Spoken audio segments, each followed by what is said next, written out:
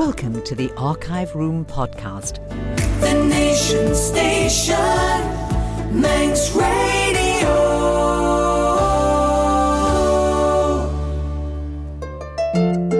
Fastamai, I'm Judith Lay, and I'm very pleased to find you waiting for me at the door to the Archive Room, the place where we keep stories of island life in years gone by, told by the people who were there. So come on in, sit down and make yourself comfortable, and let's listen to this week's selection.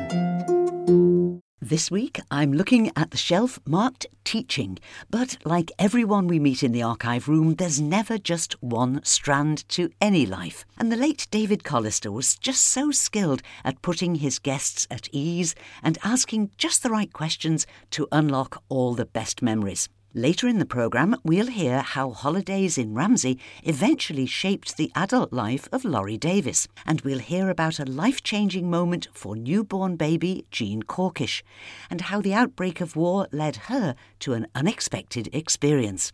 But first, let's meet Irene Shimmin, telling David Collister the fascinating story of her parents. This conversation was recorded about 20 years ago, but Irene's story takes us back to the years of the First World War. Well, with all this talk about Baghdad and Iraq and this sort of thing, now it's bringing back my mother very, very clearly to me, because I was the first child, and she used to tell lots of stories about when she was a refugee in the First World War, when they were literally running away from the Kurds in 1917. Really? Where was your mother born then? In Azerbaijan, in northwest Iran, Persia. And they were Christians, the Assyrians, and they were being persecuted by the Kurds.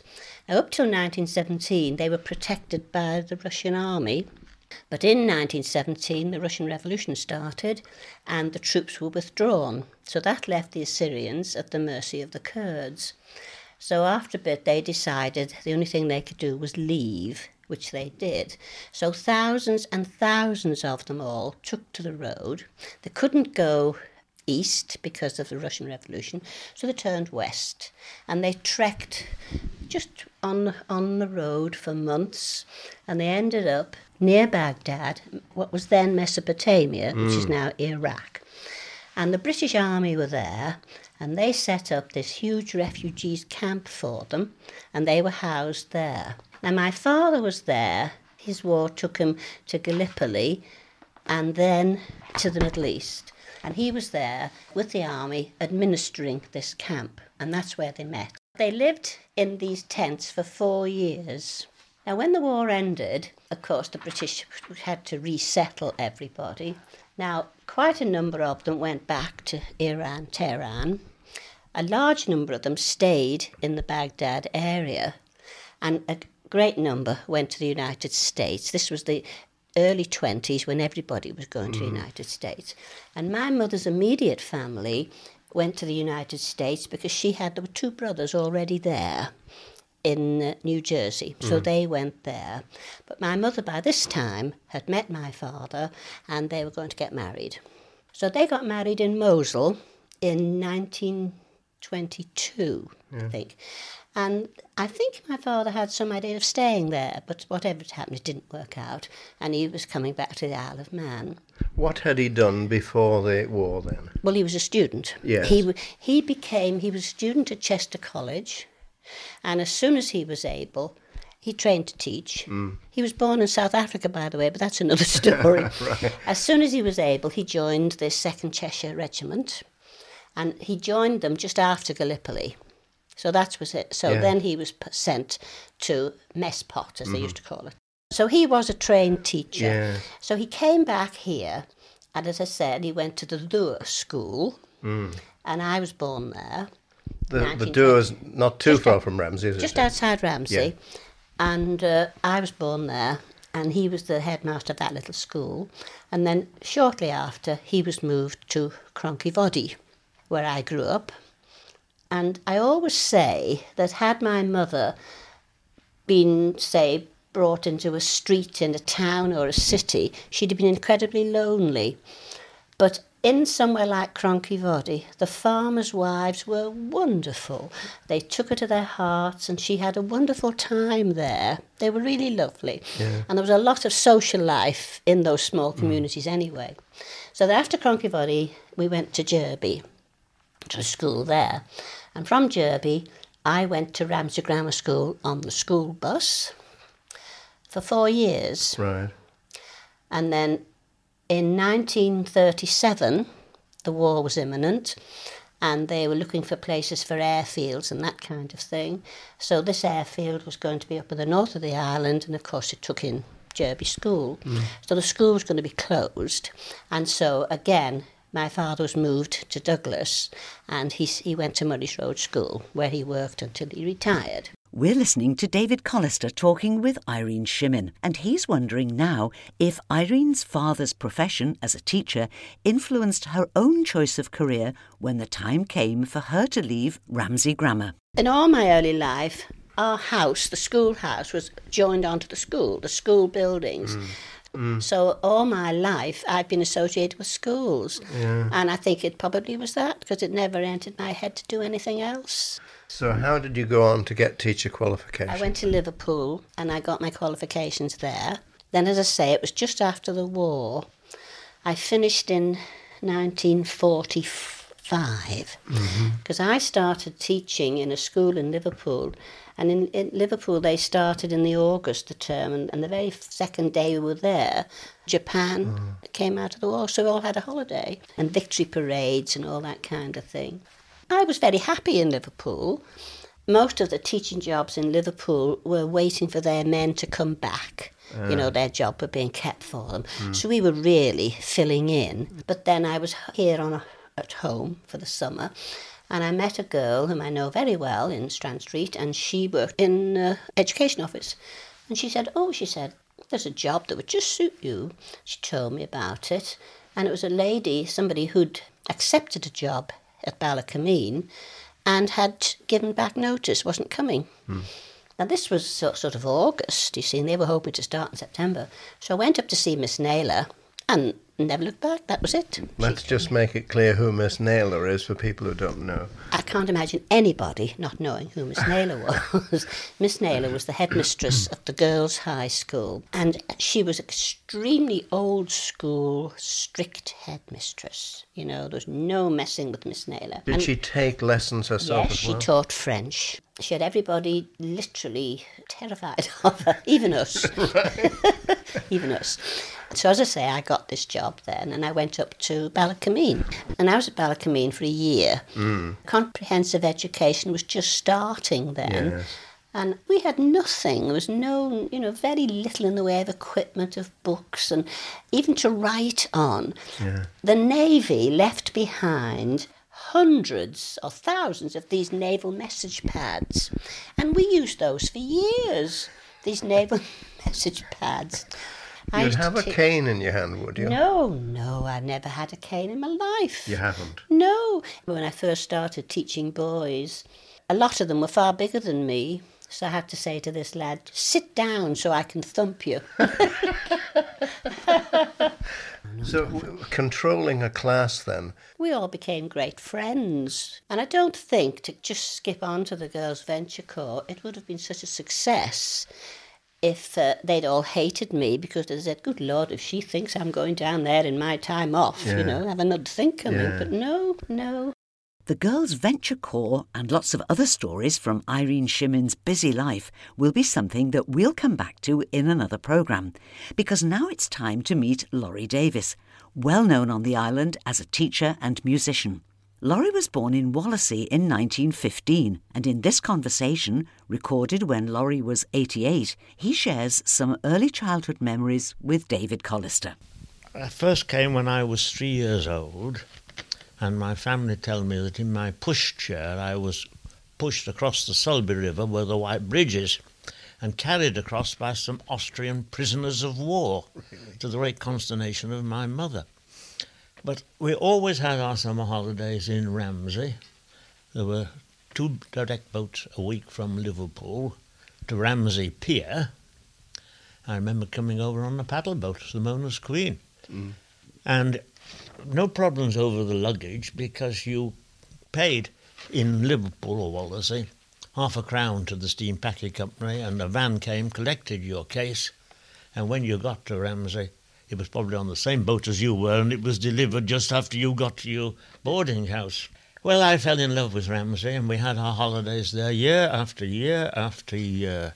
And meantime, I did a degree at Liverpool University, and all my life, the only thing I wanted to do was to teach. Yes. Just going back to Ramsey, what did you do? I mean, how did you fill in your time in Ramsey?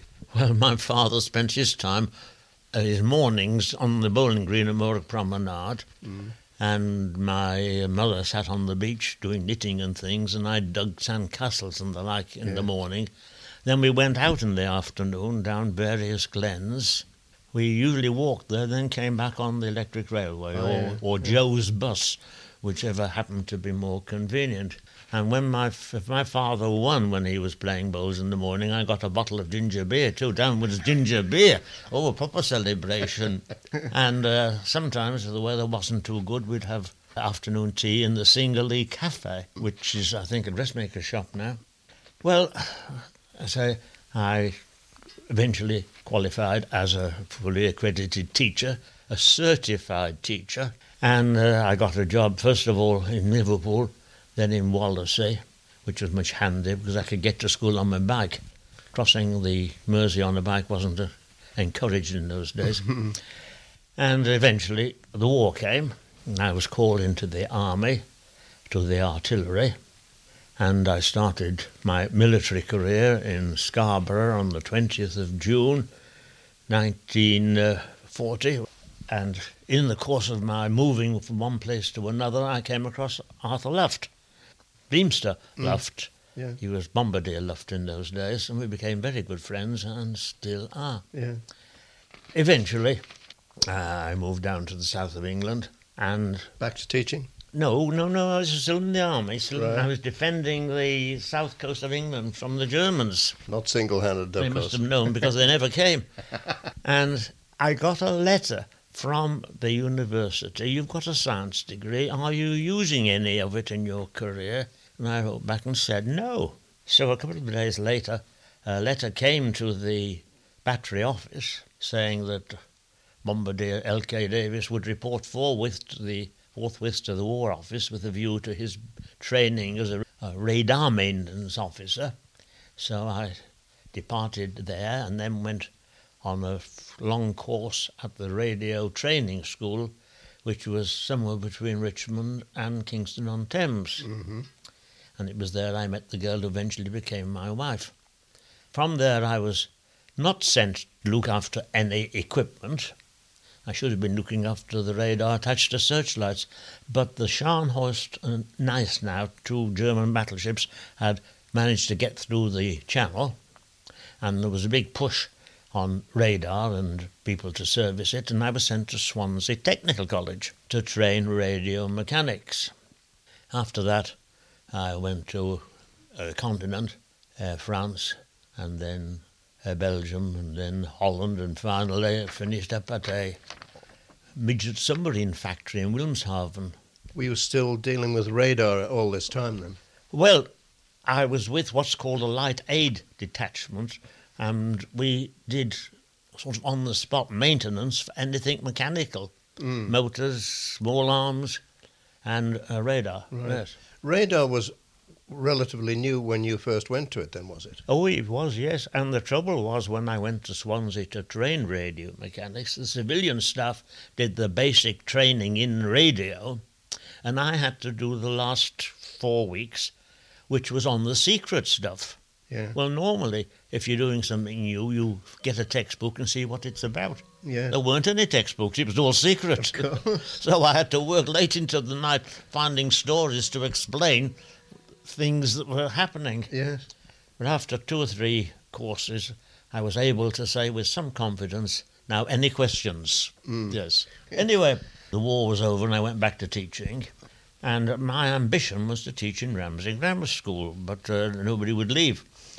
However, one Saturday evening, I went down to the library in Wallasey to change our books, and I just casually looked at the Times Educational Supplement, which is the teacher's trade journal. And there, Ramsey Grammar School wanted somebody to come and teach physics. That was just for you then? That was for me, yes. So I went home and talked about this with my wife, who, coming from London, didn't know anything at all about the Isle of Man. So she said, well, if you think it's all right, you get an application form. So I did, sent it off, and got a letter back thanking me very much, but that post had been filled because somebody teaching in the boys' high school, his wife had a house at Lizère, and he wanted to move there. This leaves a vacancy at the boys' high school, and there is also in the vacancy at the girls' high school, which could be filled by a man. That was at the bottom of the page, like an insurance policy. Are you still interested? So I said yes, and came for an interview on the Friday before the Whit Bank holiday of 1947. Well, so 4 of us were called for an interview.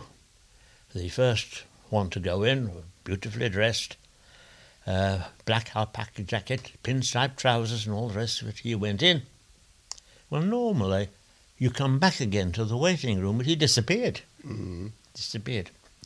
Second fellow went in. He came back looking a bit shell-shocked. He said, well, asking me about teaching physics to girls. Well, I had no time to question him because it was my turn to go in. Great big horseshoe with me at the focal point. And we talked, first of all, what the crossing had been like. This, I imagine, was to make sure I could talk in an understandable way. And then we got on to teaching physics. And then we got on to teaching physics to girls. Yes. And I said, well, just hang about a bit. I've applied for a post at the boys' high school. Why are we talking about teaching physics to girls? Well, didn't we tell you? Tell me what? Oh, that post has been filled. Well, the first fellow who went in, he was an old boy of the school. They knew what they were getting, fair enough. I was just a name on a piece of paper. So they said, well, would you be interested in the girls' high school? I said, yes.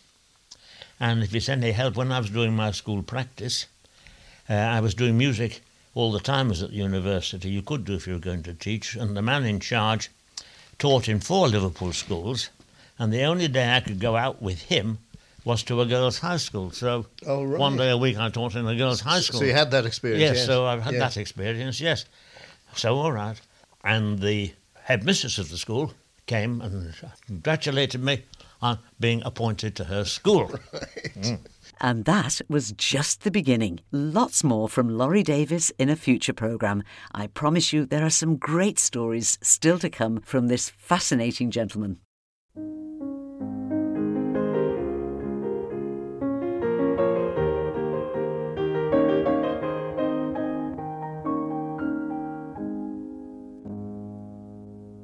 Jean Skinner started life as Jean Corkish.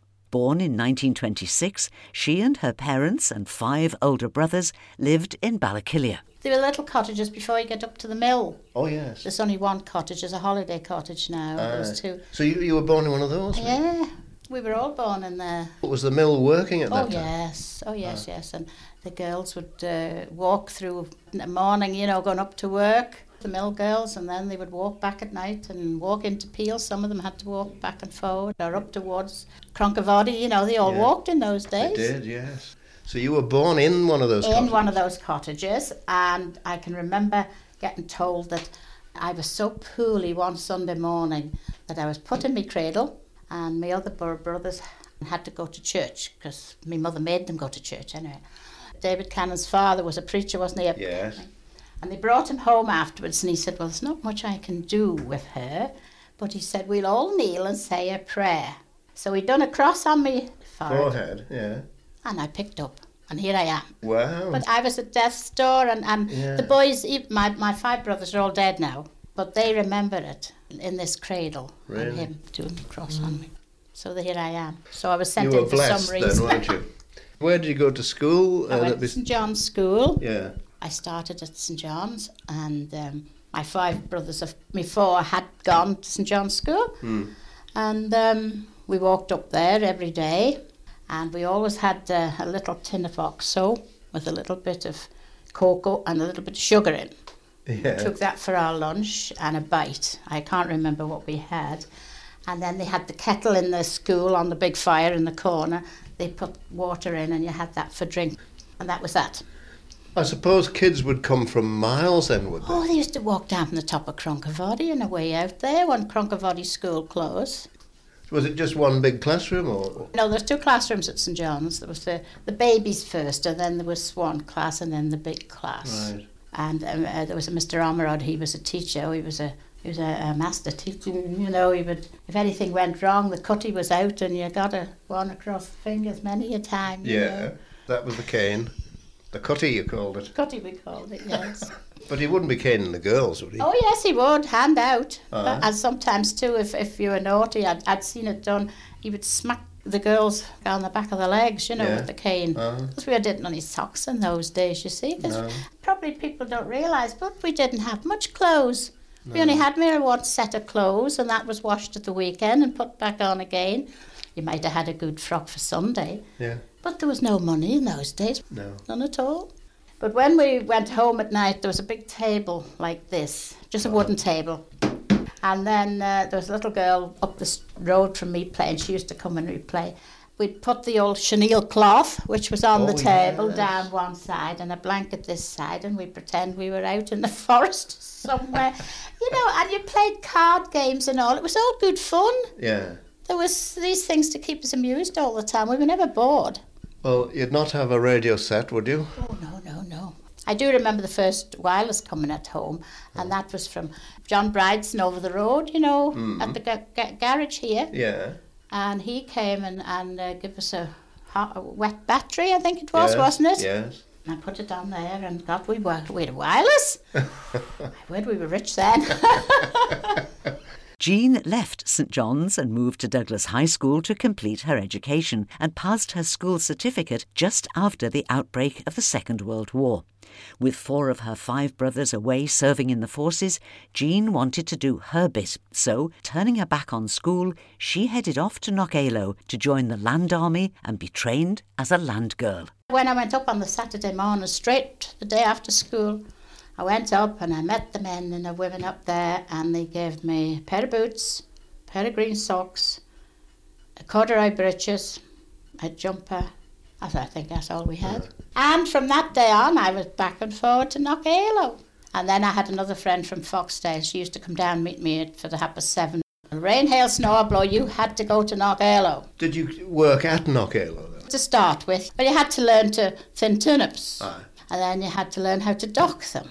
Another week we would be put on the poultry. You had to go and get the little eggs, and you had to weigh them, and you had to wash them. And you learnt how to clean piggeries out and things like that. Delightful. And then also you learnt how to do various jobs on the yard up there. Knockalow was a bit different from the other farms. Oh, yes. Oh, yes. I mean, it's a kind of training farm. It was, yes. Yeah. It was a job, and you had to do it, and you thought nothing of it. You brought your pieces over every morning with you, and then you had a rest and had your lunch, and then off again. We finished at 5:30 usually about. And when you say bring your pieces over, a lot of people won't understand that today either. It's sandwiches, isn't it? Really? Sandwiches, bread and jam. Bread and jam. Or bread and scrape, as we used to call it, because it was only Marge, wasn't it? Oh yes, that's right.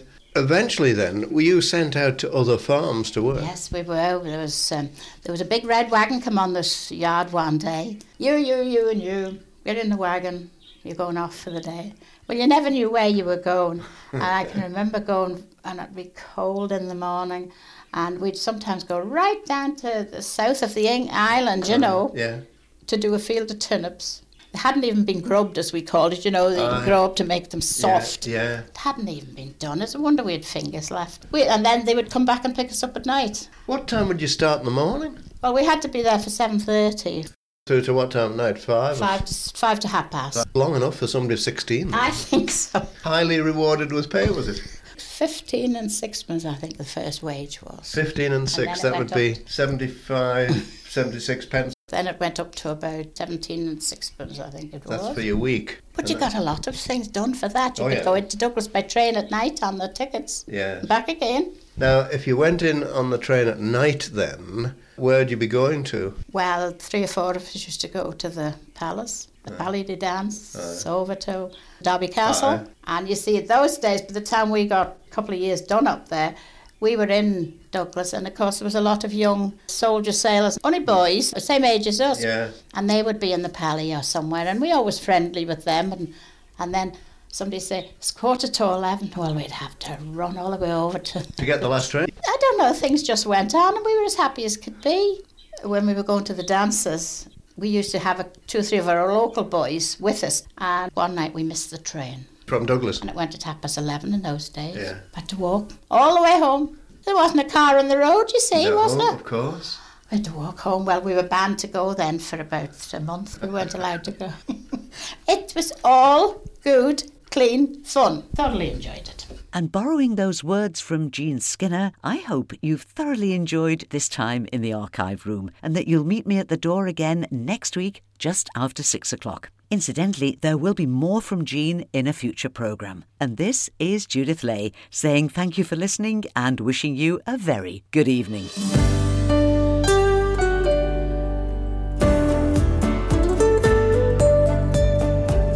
The Nation Station.